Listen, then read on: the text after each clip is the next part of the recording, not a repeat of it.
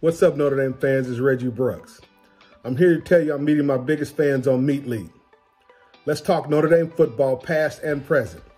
A portion of the proceeds will go to the Hostess Heroes Foundation, and one lucky winner will win 2 tickets to the BYU Notre Dame game in Las Vegas. So download Meat League onto your iPhones and meet me at Meat League. All right, what is up, Notre Dame fans? It's Mike Singer, blueandgold.com, with our resident football coach, Tim Hyde, and we're talking all things Notre Dame football and recruiting in this show. Appreciate you guys who are here early on with us live on YouTube. Make sure you hit the thumbs up if you're with us live or watching back. If you're listening via podcast, appreciate you guys as well. Leave a nice review wherever you listen to your podcast if you have not done so yet. Two-man crew tonight. We are missing Ashton Pollard, our fantastic staff reporter. She struggled through last week's show with her voice, and I'm not going to put her business out there, but she was at the doctor today and didn't get the best of news. She'll be fine, but just her voice will still take a little bit of time to heal, if that's the correct doctor term. But so yeah, Ashton will hopefully be back with us soon. But for now, you're gonna have to put up with hearing from myself and Tim. Tim, how you doing tonight, man? Oh, having a great night. Ready to talk some football. There's a little bit of news, right? So looking forward to chit-chatting here. Yeah, we do have a fun show lined up. Best thing you saw this week's what we'll get into here in a minute. Notre Dame had some news today, adding Chris Smith, a defensive lineman from Harvard. Certainly an interesting get. Rick Mirer interview. I talked to him a couple hours before we started recording. So you guys will get to see that interview. And the big one is Notre Dame scheduling FCS Tennessee State for the 2023 season. Tim and I have some differing views on that one. But I feel like as Tim is calmed down here, he's starting to come more on my side. We were arguing a bit about it yesterday via text message, but I think Tim sees my point of view. So where do we stand on that? You'll have to continue watching or listening to find out. And then Notre Dame has a 2022 running back on campus this weekend, Jabran Payne. If you're a diehard Notre Dame recruiting follower, you might know that name. Notre Dame was recruiting him, signed with Indiana, got his release a couple weeks ago, and now officially visiting Notre Dame this week. So we'll kind of talk about that. Already got a quick comment here. Josh as Mike, nice fade. I don't know if you call this a fade, but Mr. Style, as always, Tim is on point. So love you, Josh. Hey, real quick, Mike. So is that your cousin? Is that your cousin? Exactly. No, but you just laid out a fun hour ahead. And my mother-in-law is like, Tim, what do you guys talk about? There's no games. I'm like, ma'am, it's Notre Dame football. There's always something. So sure enough, we are loaded for bear tonight. So looking forward to it. All right. What are you sipping on, Tim? Well, since tonight I think is going to be a little bit of a barn burner, I went with the old school West, a little Western shootout, a beer, and you had to have the shot with that beer. So I'm going to beer and a shot, little Two Tigers tonight to our guys out there at Two Tigers. Thank you. Yeah, appreciate you guys. I'm going a little light. I'm not feeling great this week. Every time I go to the gym in the past month since I've been under the weather, I just go too hard. The next day I feel like crap. So just a nice Topo Chico seltzer. These things are fantastic. If you hate on seltzers, then whatever. You're probably a lot older than me. My generation, we love seltzers. That's what I'm sipping on. All right, we'll go right into it, guys. Make sure you hit the thumbs up on YouTube if you're with us watching. Blueandgold.com, $1 for 1 year premium access. Head to the site, check it out. Best thing you saw this week, Tim. It's a new weekly segment we're having on our show. What is the best thing you saw this in the just the past few days here? Two things. I'm going to give a little shout out to Ashton here in 10 seconds, but my first one is a little in the background of some clips on Saturday during practice. You saw this large guy walking around, and you have to do a double take. It wasn't Quentin Nelson. It was a young man, Peter Jones, who's a sophomore who looked like Quentin Nelson walking around with Big Q. So I thought that was awesome on Saturday. He's a big dude. So looking forward to talking about him way down the road. And then for Ashton, I kid her all the time because no one writes about baseball more than Ashton. And I'm always talking about Midwestern baseball. It doesn't matter until you win on the road in the South. And guess what? Notre Dame goes on the road, sweeps number 5 Florida State in Tallahassee. So I just thought that was awesome for Notre Dame sports in general to go on the road after struggling a little bit lately and getting a huge, huge win for that baseball program moving forward.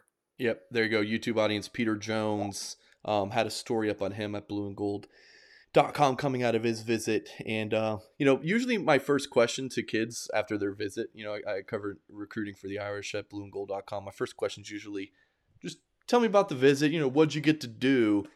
And he went through the entire itinerary. I mean, from start to finish, it was about 6-minute answer. So Peter, if you're listening to this or watching, I do appreciate it. So a really good story at blueandgold.com titled Peter Jones Goes in Depth on Weekend Notre Dame Visit. So good stuff there. All right.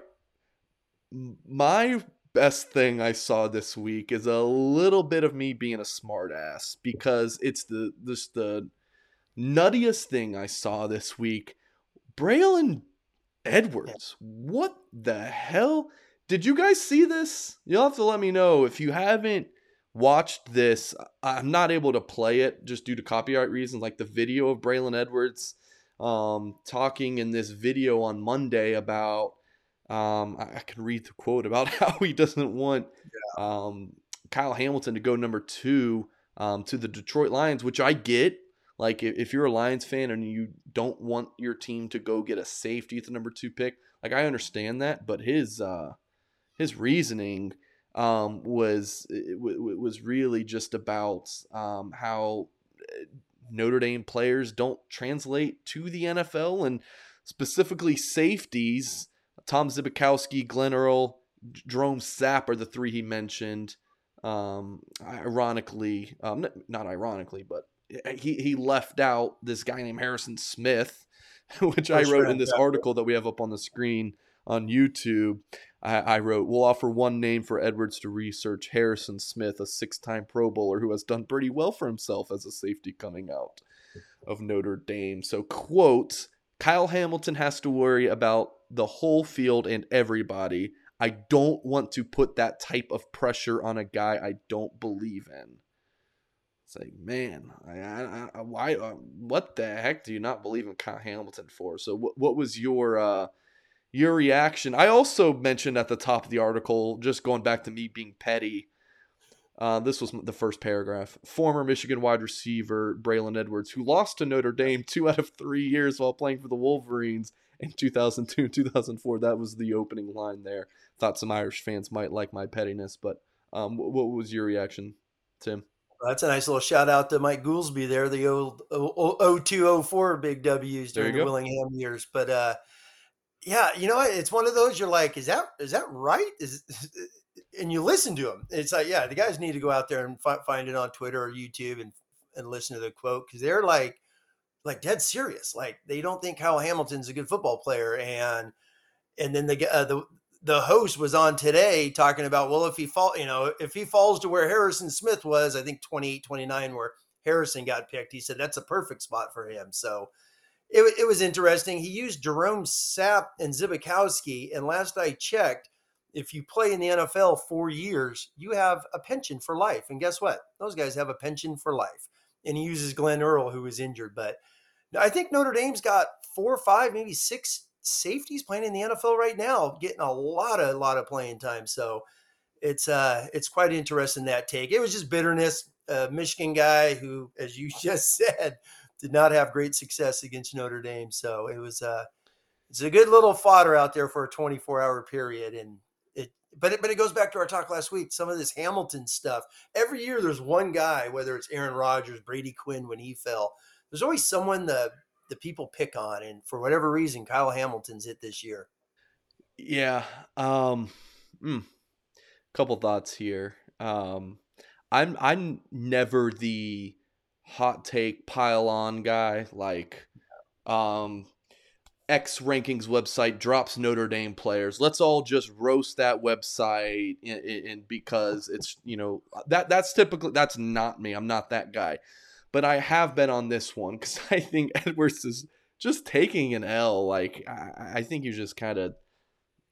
I think he was just saying stuff and didn't really realize what he was saying. I mean, I've loved the Notre Dame fans who've been like, well, guess what? We don't want Kyle Hamilton going to the Lions anyways. Oh, yes. And then the other note, I mean, I actually liked Braylon Edwards when he played with the Browns, and then when he was with the Jets for a couple of years, I'm a big Dolphins fan. I thought he was a decent player, but Edwards was a number 3 pick coming out of the 2005 draft, and in the 8 years he played, he only had 80 or more receptions once. That's not very good for a number 3 overall pick. So Braylon Edwards. And is that the year he had 1,000 yards? I think only 1 year was 1,000 yards, right? Yeah. He had 1,239 yards, 1,289 yards that year. So all right, Braylon, you're a number 3 pick and you ain't do nothing. So. But well, again, I think the old timers like me will remember a number 3 pick. I believe Charles Rogers, who was a Michigan State All-American, went number 3 to the Lions, and did nothing as well. So I'm sure some guys will I hate Michigan. There's already the quotes coming in. So yeah, exactly. You mentioned Michigan around a Notre Dame board. Oh man, you just open it up. Again, typically I'm not the pile-on guy, but for whatever reason, I took this one personally. Yeah, I don't know. I agree. It makes no sense. The way they attacked him, basically, just a little saying, smug. Just the host guy was the worst. Well, what does he mean? I don't want him covering the whole field. Well, have you watched any of his film? It's none of it makes sense at all. Yeah, I want to say, I'm going to see if I can pull it up real quick, Tim. I want to say Brady Quinn came in defense, which you love seeing that. You're scrolling through Twitter responses and, there's Brady Quinn. Brady Quinn is active. Getting involved there, defending the Fighting Irish. Man, Brady Quinn's tweeting a lot. But, Brady. So here's what Brady Quinn tweeted. I guess the sample size of Michigan draft picks is too small to figure out if they translate to the NFL. Also, I'm going to leave this here. And it was a video linking to a couple of Kyle Hamilton interceptions. I'm guessing one of them is that amazing interception against Florida State from... you just watch. But the 2 he had in that game, you just watch the highlights. None of it makes sense. You want to talk about piling on? I know Aiden Hutchinson's a solid player, but is he the number 1 pick in the draft? I don't know. I don't know. I don't. To me, it looks like Chris Long, the Virginia guy who went number 1 to the Rams and had a nice, solid career and all that. But number 1 pick, Aiden Hutchinson. So we want to pile on. Let's pile on a little Michigan right there. Yeah, it doesn't seem like a very strong draft, Tim, which probably means it's going to be the best draft in NFL history. But you got a lot of offensive tackles, and then a smorgasbord of a few guys here and there. The DNs are dropping, or the handful of the DNs is going to be interesting. And then you got Hamilton, no true corner, so it's Sauce Gardner. Sauce Gardner, yeah, Sauce Gardner, and I saw Stingley ran a 4.3 today, so that's impressive. I don't know about Stingley. He's gotten beat quite often, I think, in his career, but he's got a lot of hype. All right, we will move on. That was our the best thing we saw this week, which that was the worst thing I saw this week. But I had to fit in that somewhere in this show, and that was kind of like a good point. So if you're just joining live with us, appreciate you guys for checking us out. Head to blueandgold.com for all your Notre Dame football coverage. Okay. The news of the day, Chris Smith, 6'2", 293-pound defensive lineman. I'm told he'll play nose guard at Notre Dame. He has committed to the Fighting Irish. I was talking to him, I was texting with him today, and trying to set up an interview with him to do a big story on him at blueandgold.com and in our magazine, Blue and Gold Illustrated. And he's a busy man. Graduating from Harvard, so kudos to him. It's from Detroit. Concentration, human evolutionary biology. So sure. Pretty legit here. I don't know if you guys could just hear that, but my cats are playing with each other and just ran across my room. But So we will watch some Chris Smith tape here, Tim. I'm pretty intrigued to hear what you think about him as a player. I jumped on the message board and was chatting with a bunch of the message board peeps today. And yeah, it's always conflicting things, right? You flip a coin who you're going to chat with sometimes, which is interesting. I like him because, number one, Notre Dame needs some interior guys, and he's going to come. He's going to play 1 year. And my take is, how does this guy hurt your football team? I mean, seriously, he gives you 20, 25 snaps a game to go along with Cross, Lacey inside. Adamiola's playing the 3 tech. He's quick as can be. And if he's a legit 290, he is short, but so is Howard Cross. But if he's a legit 290, a little bowling ball in there, he could give you, 24 snaps a game. Great. He's not soft. He's not slow. He's really quick. And I think people need to understand Ivy League football is really good football. There's a lot of dudes playing Ivy League that got, Stanford offers, Vanderbilt offers, a lot of guys that get offers to go in the MAC and take the Ivy League. I've had a few guys with Ivy offers that I've coached in the past, so I know how it works. It is really good football. So people need to keep that in mind. Yeah, I'm pretty close to you on this one, Tim. I would tell Notre Dame fans to keep their expectations low. I don't think he's going to, have an impact like just talking about recent history here, like a Ben Skowronek. Or the DBs they've had, Riggs, McLeod. They've had some really good corners come in and be instant starters. Yeah. Oh. I don't think he's going to be that, but I also don't think he's going to be Trevor Spates or, Kane Madden. Some Notre Dame fans watching this might be like, who the heck is Trevor Spates? Exactly. I transferred to Notre Dame from Stanford and never touched the field. So I think he's going to be a fine, 20 snaps a game. I don't think he's going to be a starter. I think he's fine. My question, what I'm curious about is who could have Notre Dame gotten potentially in this spot instead?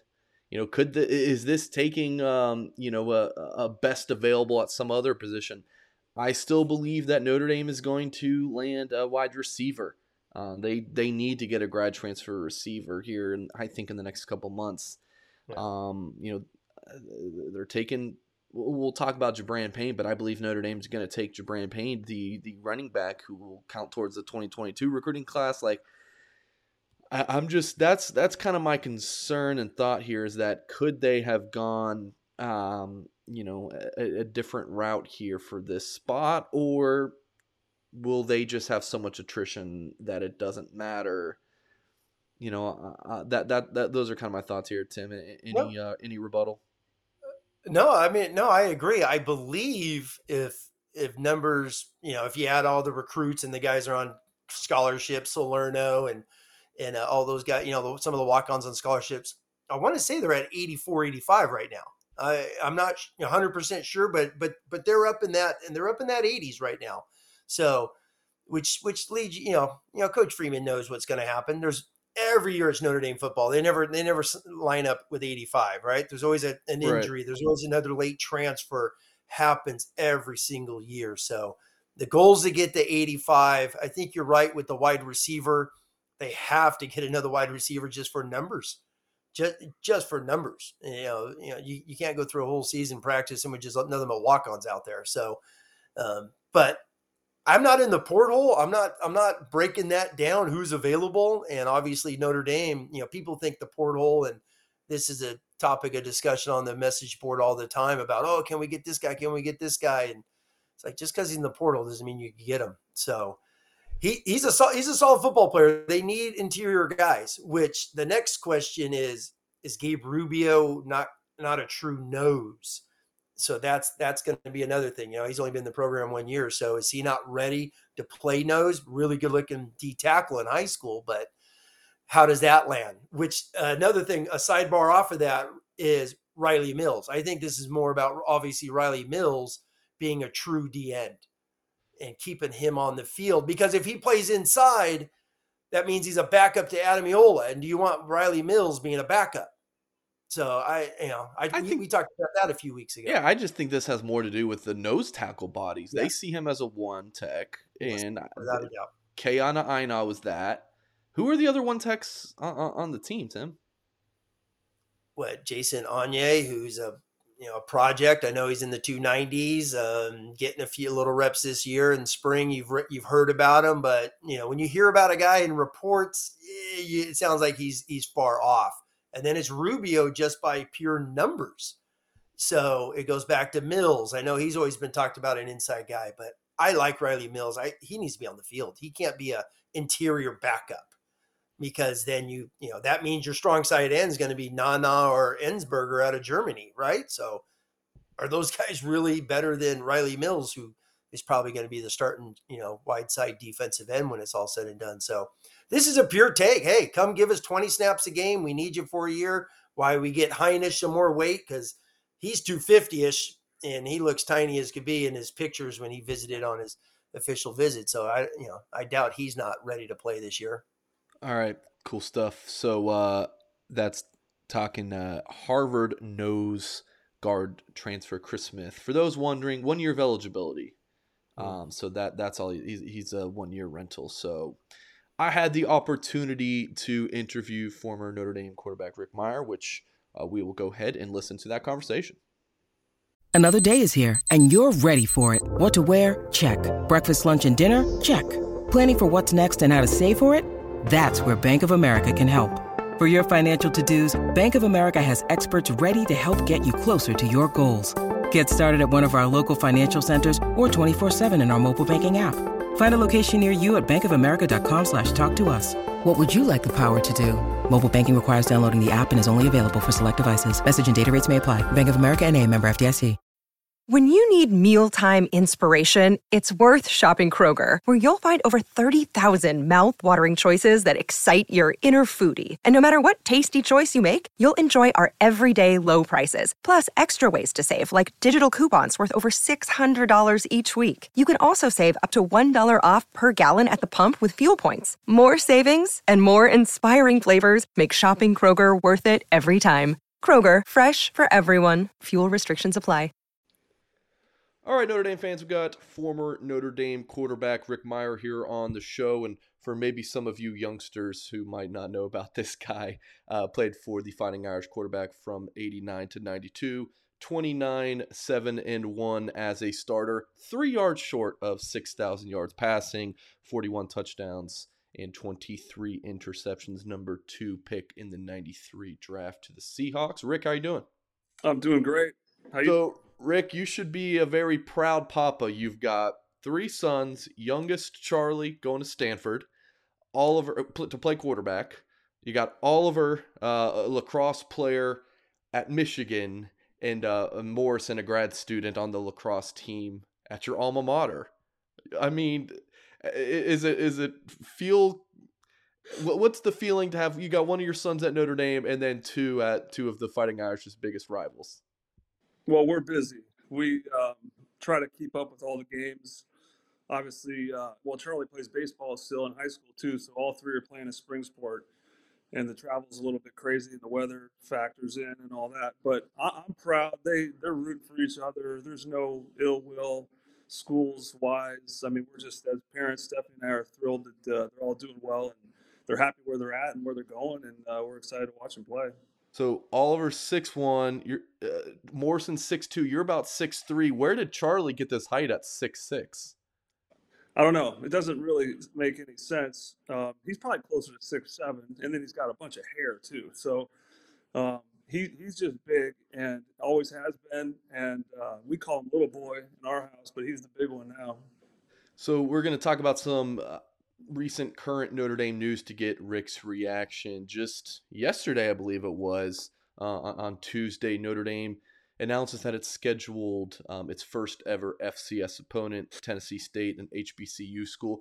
Rick, where do you kind of land on this? I feel like Notre Dame fans are split, leaning towards not liking this because they like to be able to say we never have played an FCS school. I believe there's just a couple schools who can make that claim. Where do you fall on it, Rick? I honestly don't know a ton about it. I did see the news. I did read a little bit. I don't think it's a coincidence that Eddie George is there and there's a connection. I don't know that. I'm just assuming. Um, I think to me, the flexibility of not being in a conference gives you options. And I would imagine Jack Swarbrick had a say in this and it felt like this was a good thing. And it's, something that's never happened before. I have no problem with it. I don't, we've played smaller schools, places that don't really seem to make sense, historically, but there's usually a reason and a tie. And I think with Marcus and Eddie's past, I mean, maybe that's some of it, but it's just a great opportunity for them to get in front of a big audience, and I'm all for it. Yeah, part of where I land, it's like, what's the difference between at the end of the year, it's strength of schedule between Notre Dame playing Tennessee State and Ball State? Like, what's the big difference at the end of it? So, I mean, Notre Dame plays a lot of cool games, Rick. I mean, Vegas against UNLV, go play in Ireland. It's like bring an HBCU school up to Notre Dame. I don't know. I think it's awesome. I've got no problems with it. Another thing that we will see here, maybe not we will see, but Notre Dame reintroducing game day mass. Thoughts on that? I personally didn't even know that they didn't do that anymore. I lost Is track that something? too. I mean, you don't. I guess you see what you see on NBC pregame, but I don't, maybe know exactly where they're coming from. I assume they were still doing that. It's something that I think they should do, and I, have great memories of that and sitting there with all the guys. And Father really would make it kind of quick for us back in the day, and it's just part of the routine. It's part of the daily game day thing in my experience, and I'm glad they're doing it. So, Rick, you're a San Diego guy. It looks like you're having a beautiful day there here on Wednesday. Tell us about your also a San Diego guy, Tyler Buckner, the favorite for Notre Dame's starting quarterback job this season. What was your first knowledge of Tyler Buckner? Do you remember when that was? Yeah, I met Tyler and his parents. Well, she might have been like 8 years old, pretty young, 7 or 8 years old. We did a little football clinic. It was a fundraiser for a community center here. We live in the same town. Um, I've been in touch with his parents and Tyler a little bit. We're on different schedules and stuff now, but I've been watching pretty closely, and I'm rooting for him. I was excited to see him get in as much as he did last season. As a true freshman, I know how that is. He played some meaningful minutes and got some great experience. So, I know there's a competition. I'm pulling for all those kids, but Tyler is a hometown guy for us, and we've known him. He's in between my boys a little bit. We've seen him play lacrosse and hoops and baseball and all the little league stuff and everything. So I've seen him grow up, and he's got a great opportunity ahead of him. When you saw him on the field last season and maybe a little bit in high school, I mean, what would you say? What's the Skyner report on him? Like, what have you seen from him, and any expectations you have for him, assuming he is the starter this fall? Well, I've been saying since he committed and showed up on campus, I mean, super athletic kid, um, huge ceiling. It felt like last year they put him in positions where it was more about running than throwing, and that I think will sort itself out.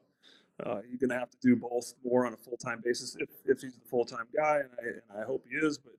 But my guess is both those guys are going to play. I think that's just kind of how it goes in a lot of teams for good reasons or bad reasons. You got to be healthy to play all those games, and they both need to be ready. And I think he can handle the task. And I think with Tommy being there as a former quarterback and understanding exactly what the kid's going through, there's a big bonus too. So, of course, Notre Dame as a first-year head coach in Marcus Freeman leading the program. What are your expectations for this season? I mean, what may be good realistic expectations for you, Rick, going into this season for Freeman? I mean, it's a tough start, right? I mean, the irony of playing Ohio State early isn't going to be easy. It's always kind of nice to win the early ones, but they're going to jump right into the fire. So that's a little concerning, but I guess you find out real quick what you have. And I was really excited to see Marcus get this opportunity. I think everybody else was. The reaction was insane. It was so positive. I've had a chance to meet him a few times, his wife and the kids. And every time I see him, I'm like, I don't know when you sleep, but I hope you're getting some rest because you're sort of everywhere. And he's great with the recruiting, and he's supporting the other sports. I've seen him around campus. So I know the kids like him, and they're going to play hard, and that's all you can ask out of them. And hopefully the experience with the bowl game can benefit them in the future. It would have been nice to finish that thing off a little differently, but that one doesn't mean as much as some of these next ones are gonna. And I hope and believe they have a good group of kids and a great staff and should have a good run. Rick, this is going a little off script. This wasn't on our schedule, but just from what I've heard, it seems like Notre Dame, just in these past couple months under Marcus Freeman, have been a little bit more involved with outreach to Notre Dame football alums. Is that something maybe you've noticed here recently? Definitely, yes, definitely. There's been more inclusion for the older guys than I've ever seen, and I think it's a good move. I think it's nice to include everybody. And I told Marcus when I saw him or met him that I appreciated that, and he said he really wants the guys to be around the younger kids and be sort of a mentor or just a sounding board or somebody that in their network going forward. And I firmly believe that. And I think it's a smart move. Really, no knock on any of the other guys. He doesn't seem to be threatened by anybody or anything. He's including everyone, and I think the spring game weekend will show that. I would guess there'll be more guys back for that one than there's ever been, and I think that's coming straight from the top. Rick, we'll end with you got to plug Play Like a Champion Today wine. Just tell us about it, how long it's been going here, and where Notre Dame fans can pick up a bottle or two. Well, yeah, I mean, really, I've been working on the Mirer wine stuff in Napa for 12, 13 years now, 14 years maybe. So Play Like a Champion Today came after the fact. It kind of branches off of Mirer because of what we've been working on and the relationship we have with the university, with the Notre Dame Family Wine Program. We decided there's a small group of us that have some ownership and some control of the trademark Play Like a Champion Today. And we just wanted to have another product that you don't see in the bookstore, haven't seen anywhere in the past. So a natural, simple thing to add was the wine, which isn't that simple, to be honest. There's a lot that goes into that, but it's been a success. It's at the Morrison. It's going to be all over town in retail. We have a website. The Notre Dame Family Wine Program promotes it pretty good with the alumni base, and they can buy it that way too. But really, on campus, and you can get it right at Roars, right at the Morrison, at that new coffee shop, the J Cafe, I think, that new spot that opened up. I mean, they have it on the shelf there. So it's kind of, for the people that ask and they're going to be around, that's the easiest place to get it. But Martin's and Belmont and all those places are going to have it ready for the fall season, and some of the packaging is improving and changing as we grow this thing. It's just been a lot of fun to share with the alumni for graduations and parties and tailgates and even weddings and all kinds of holidays and stuff. So it's been a fun gift, and it's a fun product, and the wine's really good. Well, this has been a fun conversation, Rick. Definitely appreciate you joining the show. Have a great rest of your day, man. Okay, thanks. All right, awesome stuff there from Rick Mirer. Tim, any reaction to any things he talked about? Well, number one, I love, when he's talking about the alumni thing, because I think that's been a huge outcry. I know Mike Goolsby's talked about it a bunch, especially when Kelly left and we did a bunch of live shows that week together, how that was a big thing. And Freeman has really, really bought into that. And you keep hearing that from so many alums, whether it's on Twitter, podcasts, whatever it is, all out there. Whenever they're chatting about, they're talking about blue and gold game. Marcus Freeman's reached out to him personally, like so many of the great All-Americans, to, hey, you're more than welcome to come here and chit chat anytime. And it's awesome. I think that's the best thing, that's going on that Freeman's doing. And then lastly, I always got to bust out something old. So I found a quick little loose emoji, 1992 for Mr. Rick Mirer right here. Lou writes, the Irish quarterbacks judged by one-loss record, a little article about Rick Mirer, and there's a nice picture when Mirer announces to come back. And what's crazy is, talking about modern offenses, when he threw 18 touchdowns in 91, at that time, single-season Notre Dame record. How crazy is that? 18. But now that's good. a bad year. It was a great interview. It's a great interview. There's so many great memories with Rick and that whole Lou Holtz era. So, let's get that era back with Marcus Freeman would be awesome. Yeah, I'm not gonna lie, I was kind of proud of myself when I thought of to ask that off-scripted question about the alumni thing. I actually got a call from Goolsby today. For folks wondering, where's Goolsby? Guys, He's alive. He's alive. We're gonna have him on shows. We just don't. We just he wants to do more stuff during the football season. We'll do a show with him after the blue gold game. I think Tim we're gonna do the post game show, and then Goolsby and I will go live probably on Sunday. I'll actually be in South Bend that weekend, so we'll have to figure out the logistics for some of this stuff. But yeah, I think I'm gonna meet Mr. Goolsby for the first time. We've been working together for a couple years, but we have not been able to meet yet. So looking forward. He loves to tag. He and I text at least once a week. Just in 99% of the time, we always talk about linebackers. So it has been he and I have been having a blast talking about football and just the guys going forward. So really excited. All right. Well, let's. We are 34 minutes into the show, and I figured let's go ahead and talk about maybe the big topic that of the week so far, being Notre Dame scheduling Tennessee State FCS school, HBCU school. Tim, I know we both have thoughts on this. Let's just dive into what was your first reaction when you saw this news. Oh, you know me, I love to be brutally honest, is literally when I saw the tweet come up, and I had to do, number one, I had to do a double take, like, is this real? Secondly, is that Eddie George? Right. I had no idea he was the head football coach down there. And then third is, okay, if it's Eddie George, is Orlando Pace going to be in front of him blocking against Notre Dame like the 1995 game when Eddie had over 200 yards? I think 90% of it was behind Orlando Pace in that game in Columbus. But yeah, you know what? It was at first, for me being an old timer, one of the old guys, so to speak, is hey, I want Notre Dame to play for a national championship. That's what it's about. And that was the first thing I thought about was how does this affect Notre Dame moving forward in the race for a national championship? We just talked to Rick Mirer. He was on those teams that were battling each and every year for those things. So it's been a while, and since they've had one. So how does this affect them? And at first, as you know, I was just like, the data points. You always hear the Herb Streets and these clowns on ESPN, always talking about the data points. And Notre Dame's always had 12, right? You could talk about, I'm just, throwing it out there when Alabama or Clemson, when they go to the ACC, SEC title, and we have our 13th data point. My first thing is, technically you have 12. Because that 13th is a 1AA, an FCS. So now Notre Dame doesn't have that 12th. They'll have 11 that season. So how does that affect them during that? So that's my quick little 90-second rant of my initial reactions, and we'll dive more into it. All right, let me pull up Alabama's 2021 schedule. Let's go through this. Mercer, that's an FCS. Southern Miss, that's not special. And New Mexico State, which, Tim, really, they're independent, right? But that's an FCS school. Like they're the level of FCS. Yes. Well, they got kicked out of a conference, so that tells you where New Mexico State is. So if you want to talk about data points, then I agree. Then you take out those two games, Mercer and New Mexico State.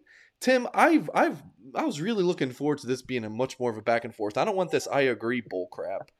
But no, I hear you. And I think, it's been 24 hours. It's been 24 hours. So you get to ponder and you get to look at it. So I looked at it as the quote unquote data point in the games.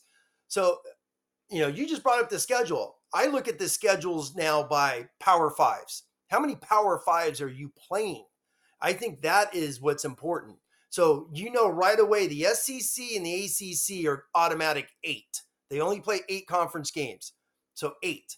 Notre Dame is playing 8 or 9 each and every year. So that's on par there. And then it's, the non-Power Fives where Notre Dame is Navy. This year it's UNLV. So you just pulled up Alabama's. Their non-Power Fives are, New Mexico State. They have the 1AA. But they play they're playing a 9th Power 5, which was Miami last year. Clemson plays theirs with their rival game being South Carolina. But they played a 10th one past year when they played Georgia. So that's 10 Power 5s. You got to for me, as I start to look at it, I start looking at it from there. And then Notre Dame is playing 8-9 Power Fives just like these other guys are each and every year. Tim, So I don't.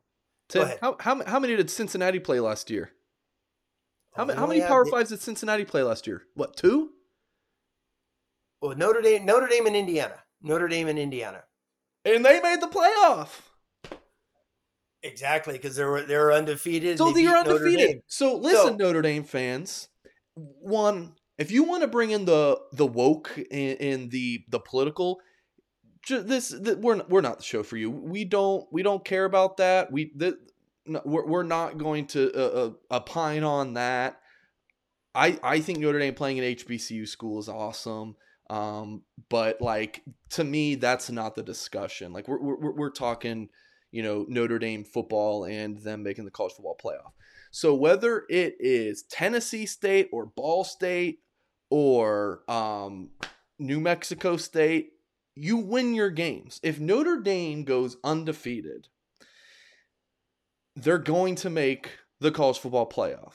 Unless there are an undefeated Alabama, an undefeated Clemson, an undefeated Ohio State, and then what? An undefeated Pac-12?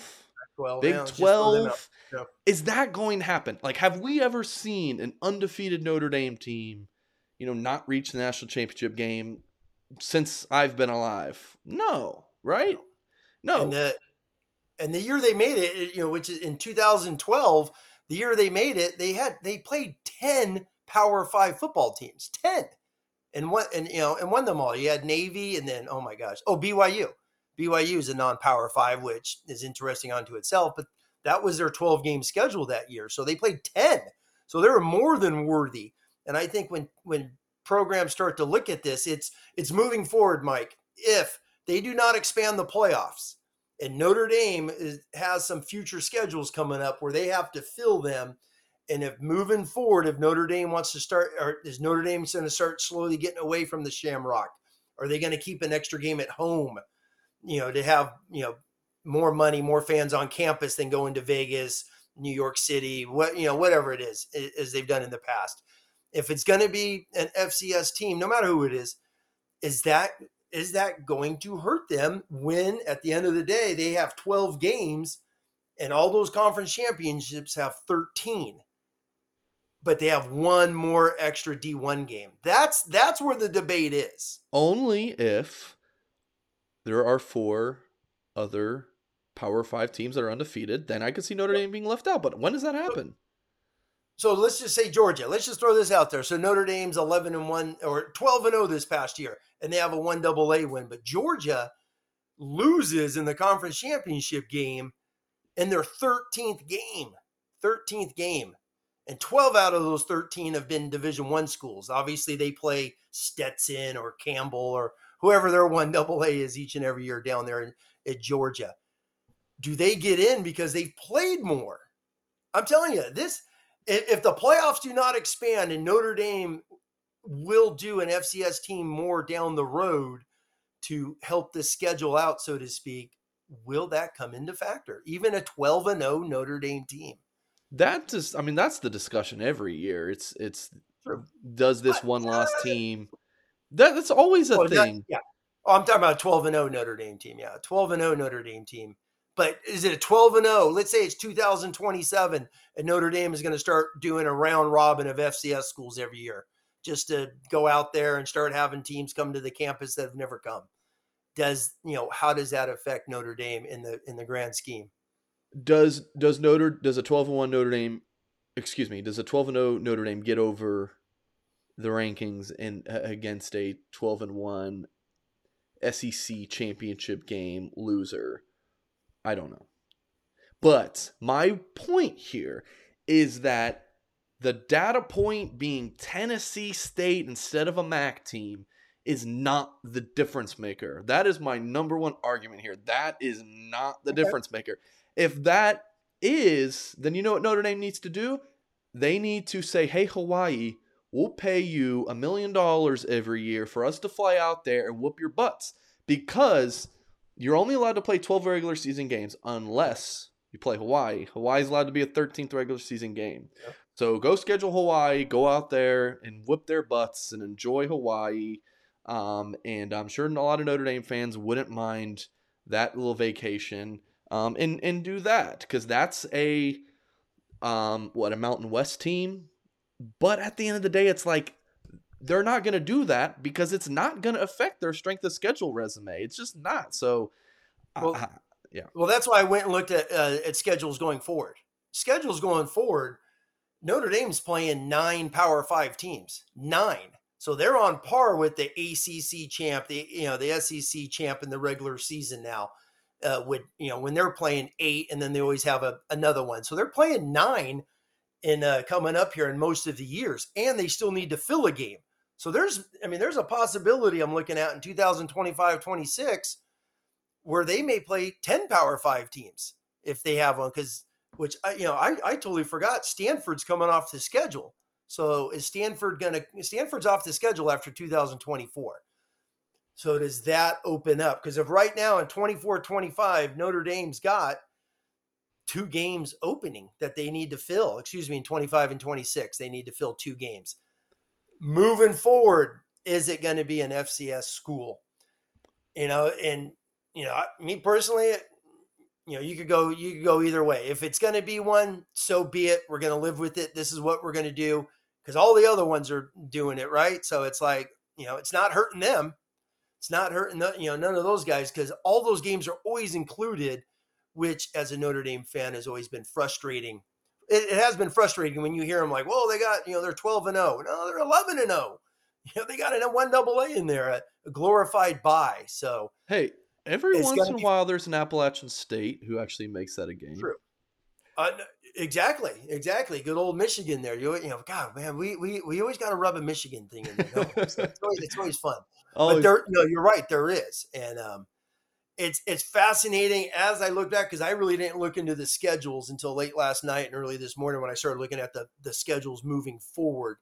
I mean, there's some years that are juggernauts. So you start looking at them and it's like, is a FCS school is playing, Tennessee State, for the next 5 years going to hurt them when, look at this, Mike. There's one year they got Florida State, Miami on the schedule, Clemson. They got some Southern powers. Miami is going to get going with Cristobal. Come on, they just are. Florida State is going to get it rolling. They got a good football coach. Tim, so this season some of these schedules are juggernauts. Yeah, this season and next, Ohio State, USC, Clemson. I mean, it's not Notre Dame's fault that Stanford's down. They were a perennial top team for a while there. North Carolina is a good football program. Obviously, much better basketball school, but I mean, it's not Notre Dame's fault that they're down. I mean, it's a really good schedule on paper. So where I go back to this 2023 season, I don't like the opening schedule was terrible. Navy, Tennessee State, and Central Michigan. That's not great. But then Ohio State, USC, Wake Forest, Clemson, Stanford, Pitt, Duke, Louisville, and NC State. That's a really strong schedule, especially that meat of the middle, Ohio State, USC, Wake, and Clemson. I mean, those all 4 could be barn burners. So that's why I'm just like, it's really not a big deal. I mentioned this in the interview with Rick. Some of these lower level schools that they're playing, like a BYU, that's a Mountain West team, or no, they're independent, right? Yeah, they're independent now. Yeah. I mean, playing Navy in Baltimore, in Ireland, playing UNLV in Vegas. I thought it was UNLV's in Vegas. He's got BYU. I thought they were playing UNLV. Yeah. You have UNLV. They played Reno a couple years ago. I mean, they're definitely going towards some of those mid-major, smaller MAC and Mountain West schools and whatnot. And I think some of the openings that are up here, they have a lot of openings. Notre Dame's going to keep filling those things. Yeah. They just are. But there's even one year, if they get Stanford back on this schedule, where's the year they play Cal? There's one of those years they're going to have 10 Power 5s. Yeah. So even if they if you play at FCS school and Notre Dame's playing Navy, 10 Power 5s and an FCS, there's no way in heck you could hold Notre Dame out. You can't. Yeah. Anyway, what I was saying before I slipped up, I could have sworn I forgot BYU in Vegas, but where I was going with my train of thought was like some of these lower level games, Notre Dame plays in a cool venue, or it's just like some kind of Shamrock Series, some kind of historical type thing. I think I could see Notre Dame playing HBCU teams for this foreseeable future if they're going to say, we're going to add FCS. I don't think they're just going to add FCS teams just to add FCS teams. Notre Dame is, pretty traditional school. I mean, they're going to think about it. They're going to think about it. And they're going to have a reason for it. Yeah, they're going to have a reason for it. I mean, they haven't joined a conference. I mean, they're sticking to Notre Dame. Yes. If you're a Notre Dame fan, you're like, I hate this because I liked us never playing an FCS team ever. That I understand. I do understand that. But at the end of the day, Notre Dame's going to play Tennessee State. You're going to remember that. It's going to hurt you a little bit. If you say you're boycotting the game, BS. You're going to watch it on Peacock just like I am. Well, if you can figure it out. And if I can figure it out. But it's going to move on. And the whole FCS thing, you're going to forget it. It's going to be okay. It's time for today's Lucky Land horoscope with Victoria Cash. Life's gotten mundane, so shake up the daily routine and be adventurous with a trip to Lucky Land. You know what they say, your chance to win starts with a spin. So go to LuckyLandSlots.com to play over 100 social casino-style games for free for your chance to redeem some serious prizes. Get lucky today at LuckyLandSlots.com. Available to players in the U.S., excluding Washington and Michigan. No purchase necessary. VGW Group. Void where prohibited by law. 18+. Terms and conditions apply.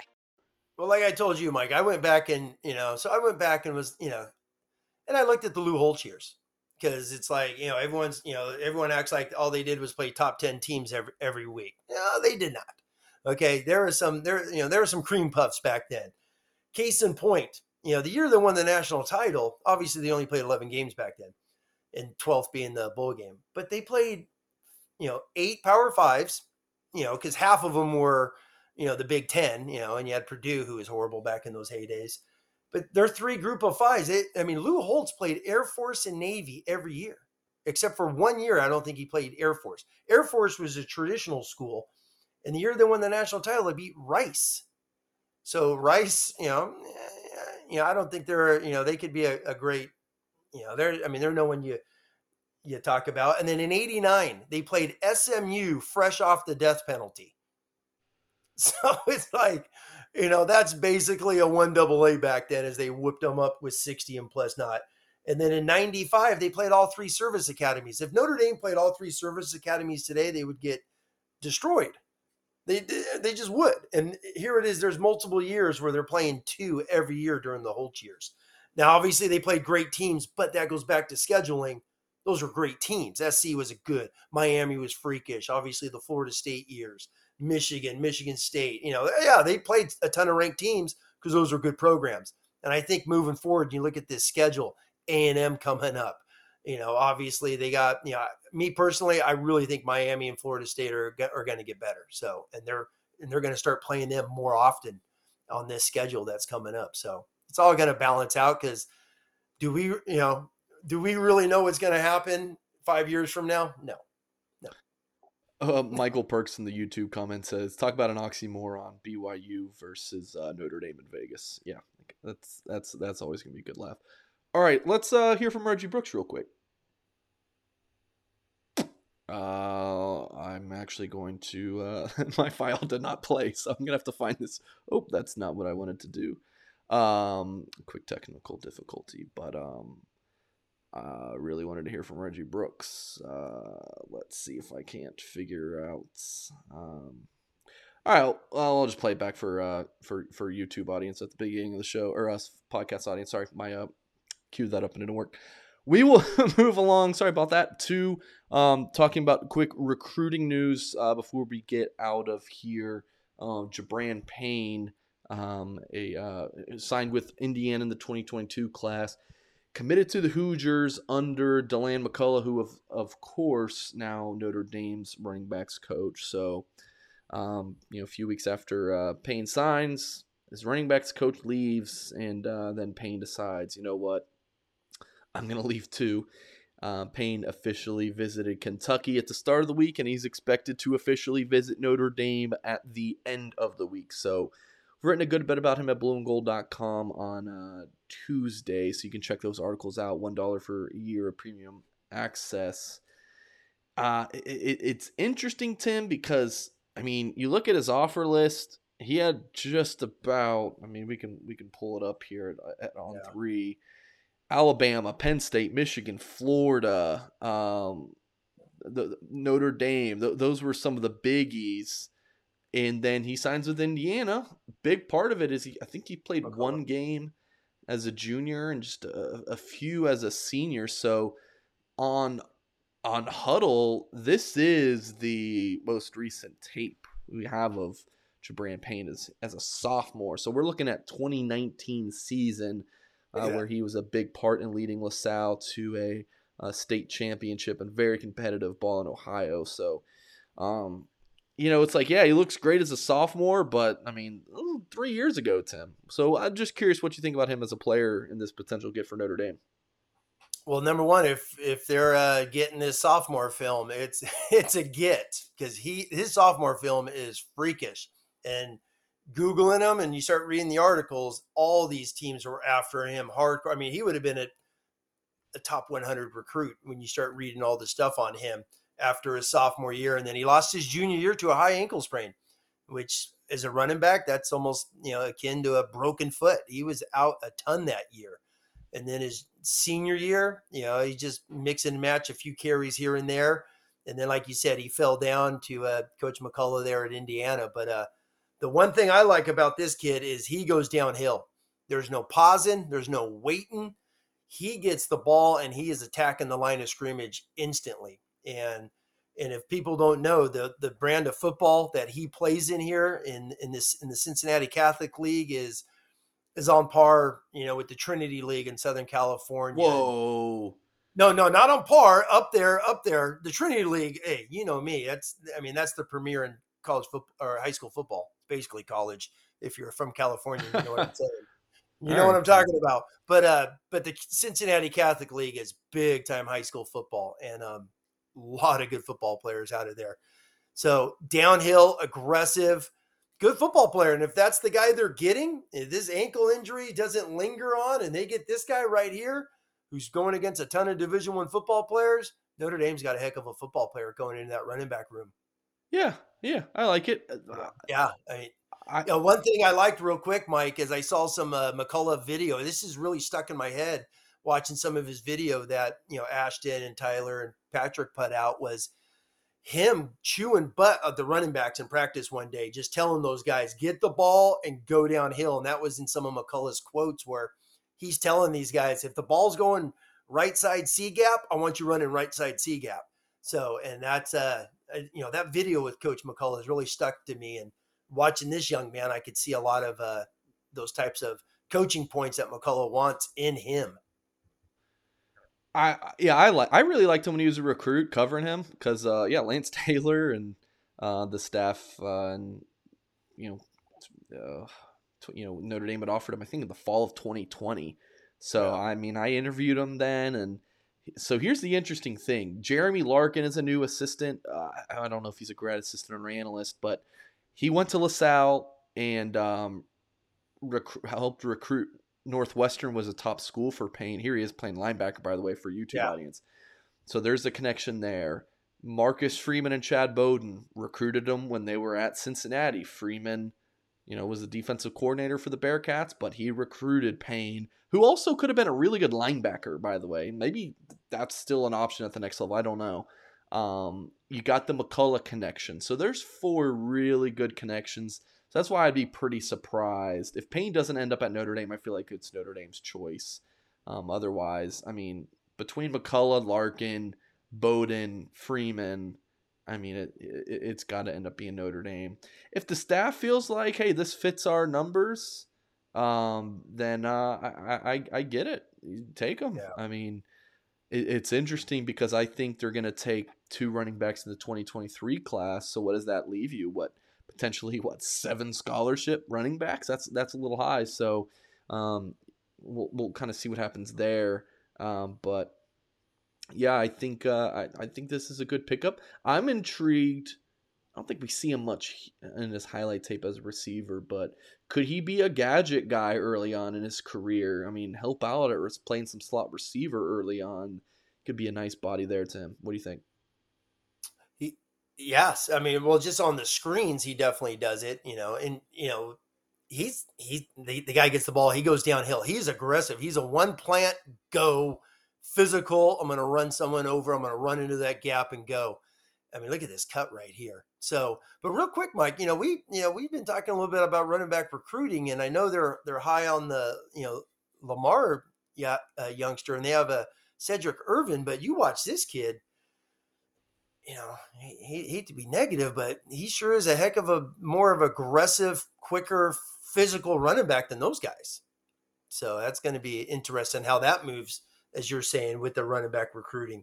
I mean, look at him playing defense. I read an article on him I found in some of the Cincinnati papers where he talked about playing strong safety, and a lot of the MAC schools were looking at him as a strong safety that plays in that 3-3 stack type of a defense. So I found that interesting. The dude loves to hit. He's physical. Yeah. All right. I mean, well, Tim, do we have anything else we wanted to go over? You think we're good? No, we're good. We're good. Let's get ready for Ohio State, as people are starting to ask about. We got plenty of time. Yes. Yeah, we'll have plenty of breakdowns of the Buckeyes here on YouTube and at blueandgold.com. So pretty decently sized in terms of importance recruiting weekend. Julian Sayin, we were going to talk about him, but we'll probably save him for next week. Julian Sayin, number 13 overall player, number 3 quarterback in the 2024 class, Southern California guy. He'll be on Notre Dame's campus Thursday. You got Charles Jaggy saw, just Braylon James commit soon. I'm going to be in Charlotte tomorrow seeing Sullivan Absher and a couple other Notre Dame targets in that area in North Carolina. So good time to sign up at blueandgold.com. $1 for 1 year of premium access at blueandgold.com. Big game for you. Ever watch PTI and Tony Kornheiser at the end yells, says "Go Canada"? We got to get our flags. Yeah, before I end it here, let's just shout out Liverpool. Beat Man City on Sunday. Go win the Premier League. Soccer. All right. I don't get the soccer. I don't get the soccer. World Cup, I'll watch World Cup. The rest of it, who cares? Who cares? Good night, America.